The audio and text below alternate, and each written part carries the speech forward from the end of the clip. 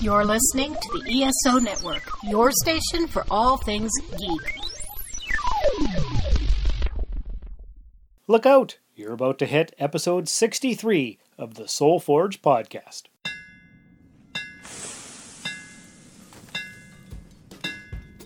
Welcome to the Soul Forge, a place of silent mystery, quiet contemplation, and outright mayhem. Join your host, Sean Vanderloo, as he guides you through the adventures of living. Together, we'll talk about life and love, sex and dating, joy and heartache, memories and loss, and so much more. Don't worry, it's not nearly as pretentious as it sounds. Get ready for life, the universe, and everything on the Soul Forge.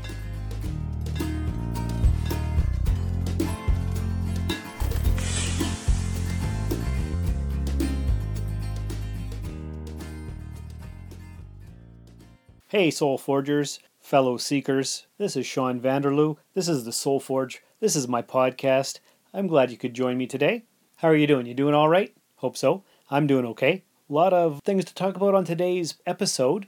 It's going to be a solo show, and I'm going to read some of my poetry. I told you before in a previous episode or two that back in my university days, I used to write a lot of poetry, mostly for creativity and creative outlets, kind of to be remembered and published and be studied in university classes 200 years from now, maybe. I don't know if that'll happen. Probably not. I haven't published anything. It was probably also an attempt to seem artistic, cultured, and attract girls, perhaps. Who can say? This is going back 20 years. But before we get into all of that good stuff, what's been going on with me lately? Well, as you know, I have a YouTube channel. It's just, you can find it by searching my name, Sean Vanderloo. Sean Vanderloo. I think I've told you that before. So if you go to YouTube, what you'll see is a whole list of, under my videos, episodes of both this podcast here, Soul Forge, and the Rusted Robot podcast. Since sometime last year, the Podbean site where I host my podcasts has allowed you to upload automatically your podcasts onto YouTube, and it doesn't give you any video options. What it is just the episode picture title card, and that's on the screen, and then it just plays the audio. So it's not very dynamic, and in an effort to change that, I kind of thought maybe it's time to make videos of different things. Now, I've got some videos on there from a long time ago, a lot of me and Bridget from our early married life. There's the ALS Ice Bucket Challenge was on there, I think. Bridget did a crazy dance when we went to Fan Expo in Toronto in 2014. There's a few other different things. Nothing too super exciting. I think there was one or two unboxing videos for different things. But the other day, what I did was I received in the mail the Body Architect Posture Corrector, I guess you'd call it. It's basically some straps that you put on your back like a pack sack, a backpack, and it's supposed to stop you from slouching, basically. I saw it in my Facebook feed. I saw it in my Twitter feed. It was in a bunch of different places, and I kept seeing it over and over and over again. So finally, I clicked on the video, and it looked like it was interesting. And I've always been concerned about my posture, because I feel like I slouch.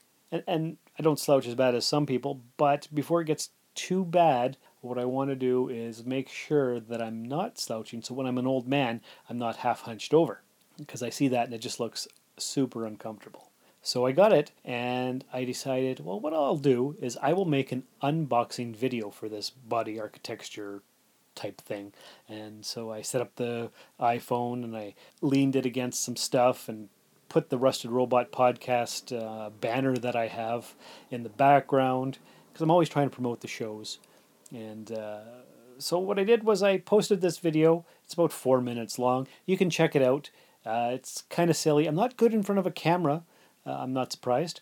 It's just because I always see that there's an audience. Even if they're not there at the time, I know that the video will be viewed eventually. And I always live my life as if I'm in a TV show or a movie anyway, like there's an invisible audience watching me. It's kind of a weird thing that I have. Surprise. And so the video is there. If you want to check it out, subscribe to my YouTube channel so you can listen to podcasts on the computer while you're surfing the net, maybe, unless you like downloading it and walking and working and doing whatever you do when you listen to podcasts. But I could use some more subscribers. That would be great. So if you want to spread the word and see a silly video, there it is. What else? Well, of course, you guys know that the Soul Forge is on Spotify. You can listen to the podcast there by searching. And here's Mark Maron with a reminder. Hey, podcast fans, Spotify is making it easy for you to stream this podcast and many others like it on your mobile device, desktop app, and smart speaker. Open the app on your mobile device or desktop, click on the browser channel, then click on the podcast section. You'll be able to stay thoroughly entertained during your commute to work, your drive home, and your downtime, thanks to Spotify. So that's something that I copied from his podcast. He's always talking about Spotify, and I thought that was perfect. So I just downloaded his episode, cut out that clip, and I've inserted it into this one here. So there you go. Check me out on Spotify. All right, so you're listening to the Soul Forge podcast right now. That must mean you're a big fan of me, or you like podcasts in general, or you never know what I'm going to say next, so you tune in because you're curious. Well, if you like podcasts, I've got news for you. A buddy of mine on Twitter, Seamus, he is a stay-at-home dad with a under 2-year-old child, and finds himself with a lot of spare time. And so what he's done is created a whole suite of various podcasts. And I don't know all the names of them. I know that one of them is, his main one is Chewed Gum. He's also got Tuesdays with Mary. He's got Infominds. He's got 727. He's got Good Job, Thank You. Maybe it's Great Job, Thank You. I don't have that in front of me right now. There's a bunch. And what he proposed to me this week is he said, Sean, how would you like to start up a podcast with me? And I'm like, okay, tell me more.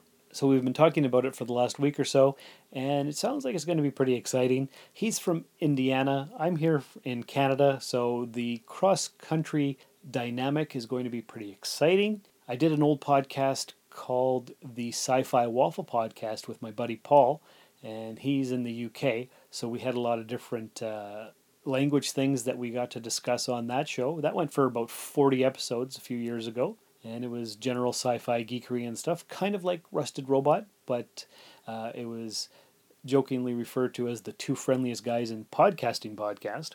So this one here with me and Seamus, it's going to be Sean and Seamus Present.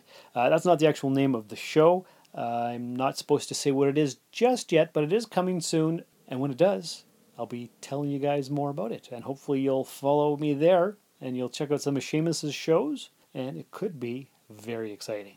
And speaking of podcasts, we here at Soulforge and Rusted Robot are on the ESO Podcast Network. So what I'm going to do is play a promo for another show on that podcast network, and then we'll get into the main topic of this episode.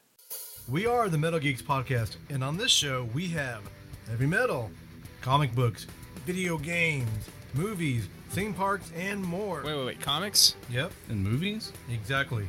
Video games? Yeah. Metal? Of course. How does theme parks fit in this? It just does. All of us Metal Geeks can be found at metalgeeks.net. At Metal Geeks for Twitter? Metal Geeks on Instagram. And Metal Geeks on the Facey Space. You can also find us on iTunes. Subscribe today. Metal Geeks. All right, so great promo for that show. Hope you'll check it out and all the shows on the ESO Podcast Network. Do you folks like poetry? Throughout history, poetry has been seen in a lot of different lights. And I don't know what you folks think of poetry. When I was a kid, couldn't stand it. Then I went to university to take an English degree and was in a lot of poetry classes and English classes and literature classes. Read a lot of poetry and short stories and novellas and all kinds of different things. And I really wanted to be a writer. And I just never actually sat down enough and hammered out a novel. That's what I always wanted to do. I wanted to write 5 or 6 novels and be studied for posterity, like we read all the old dead folks now. So maybe one day I'll actually sit down and type something up. But until then, I've got maybe 120, 130 poems that I've been saving here in my leather-bound briefcase type thing. And I'm going to share some of them, and maybe I'll tell you the stories of their significance. Hello, I'm Daniel Peter Hitch, author of the Bubbles the Pirate children's book series and the Connected Worlds Chronicles. You're listening to the Soul Forge podcast. Keep forging your soul. So the first one, it's called A Wrestler Professes His Love, and it was written November 21st, 1999. My brother Robin, who you may know from the Space Jam podcast that he does, and you've heard his co-host Wit on several episodes here on Soul Forge podcast. Anyway, he was in, maybe it was high school, I can't remember now, and he needed a poem, and he was having a hard time coming up with one, and he asked me for help, and because his main love in pop culture is wrestling, I came up with this here poem, and I used as many references as I could remember, because I liked it back in the late 80s when Hulk Hogan and Macho Man were big. But anyway, here's the poem, A Wrestler Professes His Love. My love for you started slowly to hatch, reminding me of a great wrestling match. Like The Rock says, can you smell what's cookin'? I think you know from the way I've been lookin'. I dream of us alone, together by a lake, and imagine we're as close as Jake and his snake.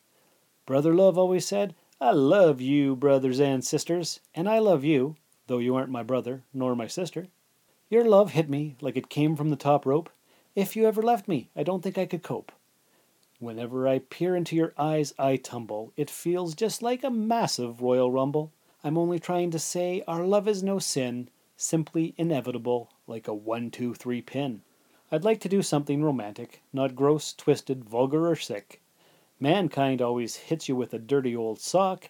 Me, I'd much prefer a figure 4 leg lock.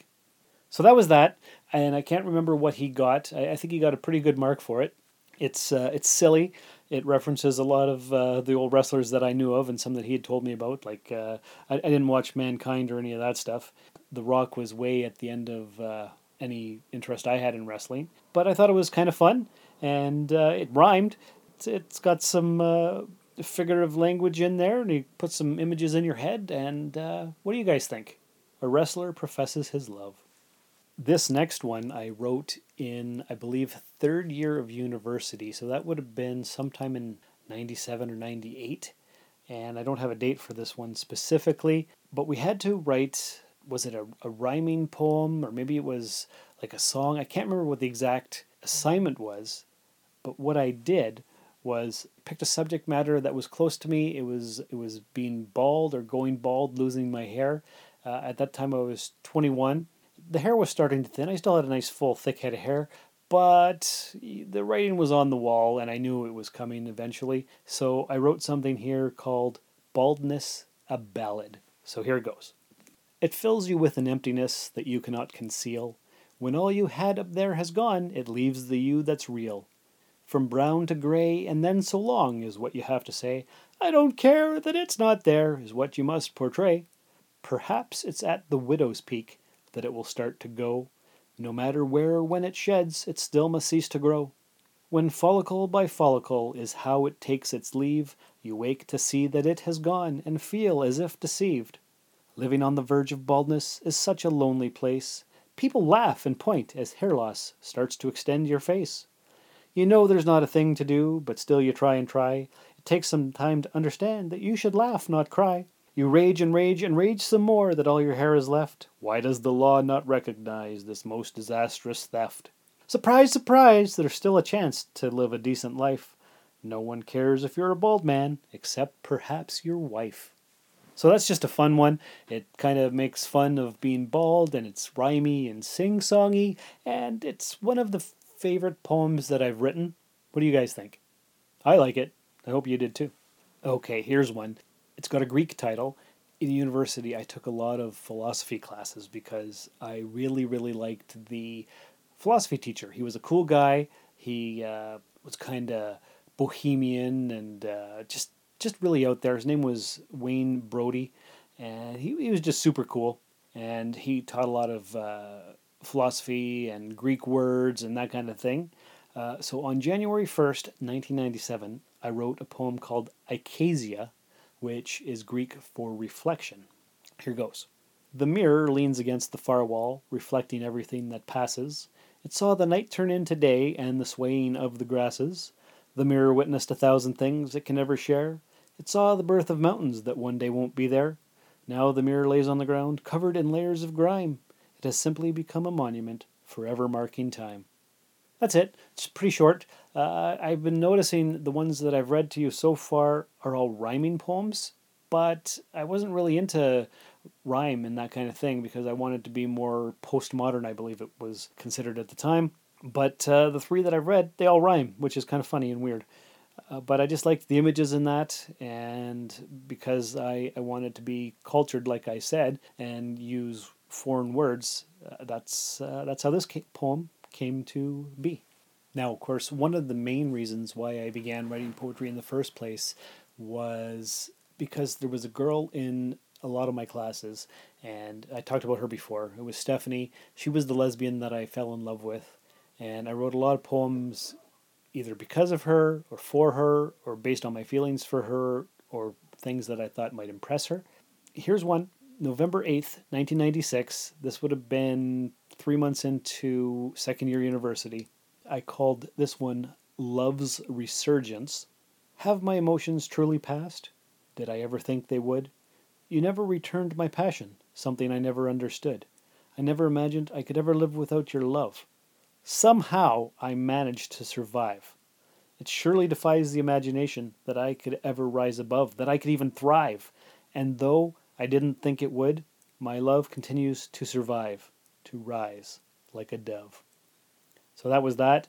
Obviously something happened between us.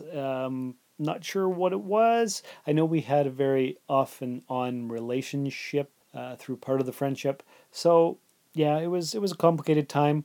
I was just turned 20 back in September.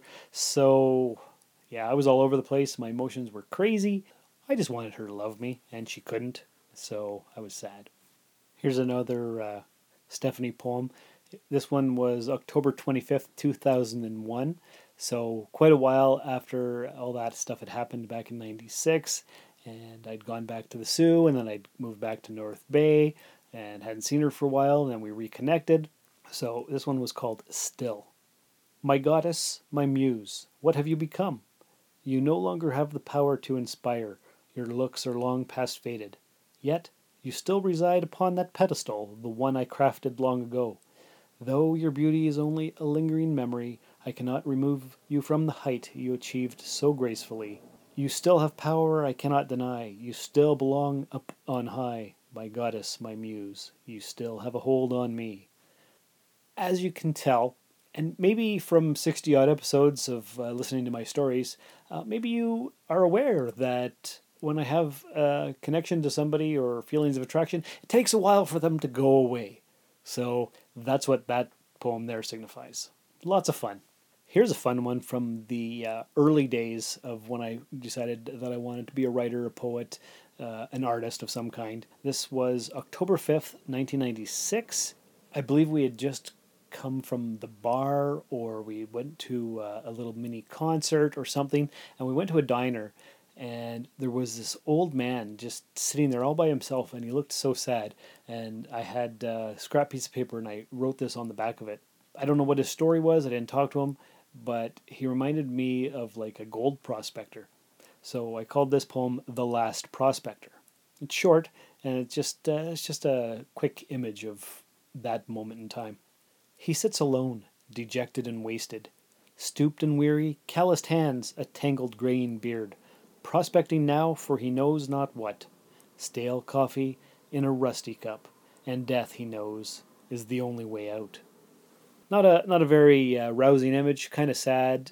It was I just wanted to go over and talk to him and find out what his life story was, but of course I was 20 years old and I didn't know the guy, and I wasn't going to do that because I wasn't outgoing enough. But it was quite the powerful image, and I was just compelled to write that thing, so there it was. Oh, and then of course, I've always been partial to environmentalism and reducing our carbon footprints and saving the animals and saving the trees and all that kind of stuff. So July 20th, 1996, I wrote a poem called The Logger, and it's kind of from the perspective of the actual logger or woodsman or whatever you call those guys that cut down trees. So here it is. Tree, tree, reaching to the sky, you stand silent and strong for all the world to see. growing in spite of time, growing to reach up high. Large and sturdy, you provide shelter, shade, and food for the countryside. Both timeless and ageless, you're the biggest of all. You inspire all who see your size and dazzle them with your beauty. You've stood for countless centuries and have many stories to share. I have a story also, O mighty tree, and I think you might want to pay attention to me. You sway in the wind, undaunted by my tale. Well, I'll tell you one more time and you can have the final word. Timber! O mighty tree, why don't you respond? So what do you think about that? Pretty silly? Is it a good image? Does it make you think? Does it make you feel bad for the tree? Does it make you want to be a lumberman? Lumberjack? That's the word I'm looking for, a lumberjack. That's right. Was I always a social justice warrior? I wouldn't say so. I've never been that outspoken, but I've always had a lot of thoughts and deep feelings, and maybe you can tell that from some of the poetry that I've read so far. So I'll read one or two more. Here it is. This is a two-part poem, or is it two different poems, or is it one poem from a different perspective? First one is called The Wedding Band, Part 1. Their favorite music fills the background, but the couple has gone without any sound. No tears speckle the face of the one who gazes at the secret place. A turn of the key unlocks the drawer, the pain has gone, a bother no more. Once again, fingers reach in the corner, as only an owner, not a mourner. The bonds that bind have broken, the ring, nothing more than a token. Once a prized and sacred band, it no longer even fits her hand. So that was, I don't know where the image came from.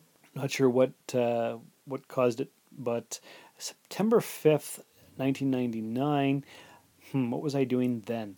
Well, I had graduated university in the spring, so I was back home in Sault Ste. Marie.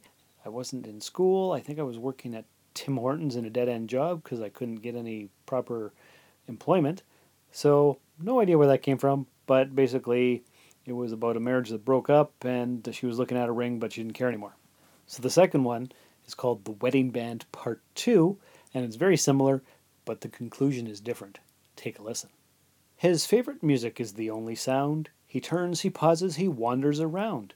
New tears splatter his face as he travels to the special space. He pulls a key, unlocks the drawer, the pain rushes through the door. His fingers grasp the ring in the corner. He is its owner, the only mourner. The bonds that bind have broken. The ring represents everything unspoken. The ring means all that was left unsaid to his wife, now 3 years dead. So there's a different take on it. Same kind of situation. There's a ring locked in a drawer, and the people look at it, and the lady, she doesn't care. She's over it. This guy here, he's very sad because his wife died. So I'm not sure what I was feeling or thinking that day, or why I made two of them, or what the hell was going on in my life at that point. But, wow, eh? Makes you think. Okay, here's one last one for you guys. Try to end the podcast on a more positive, silly, upbeat kind of feeling. So this one was written February 26th, 2000. It's called Blue Velvet. A work of art carved in flesh, perfection with honey-hued skin, a model, a dancer, a dream, idealism wrapped in fabric, a vixen, a temptress, a fantasy, with skin as lush as silk, a paragon of flawlessness, inspiration, stimulation, motivation, a muse for the new millennium. My eyes seek refuge from the impossibility of perfection, yet all I see is that the sky is crimson with a hint of blue. So what the heck was that all about? Me and my brothers, I believe it was my brothers, had gone to the strip club, and the lady on the stage, her stage name was Blue Velvet. So, of course, I had to write a poem called Blue Velvet, and this girl was beautiful.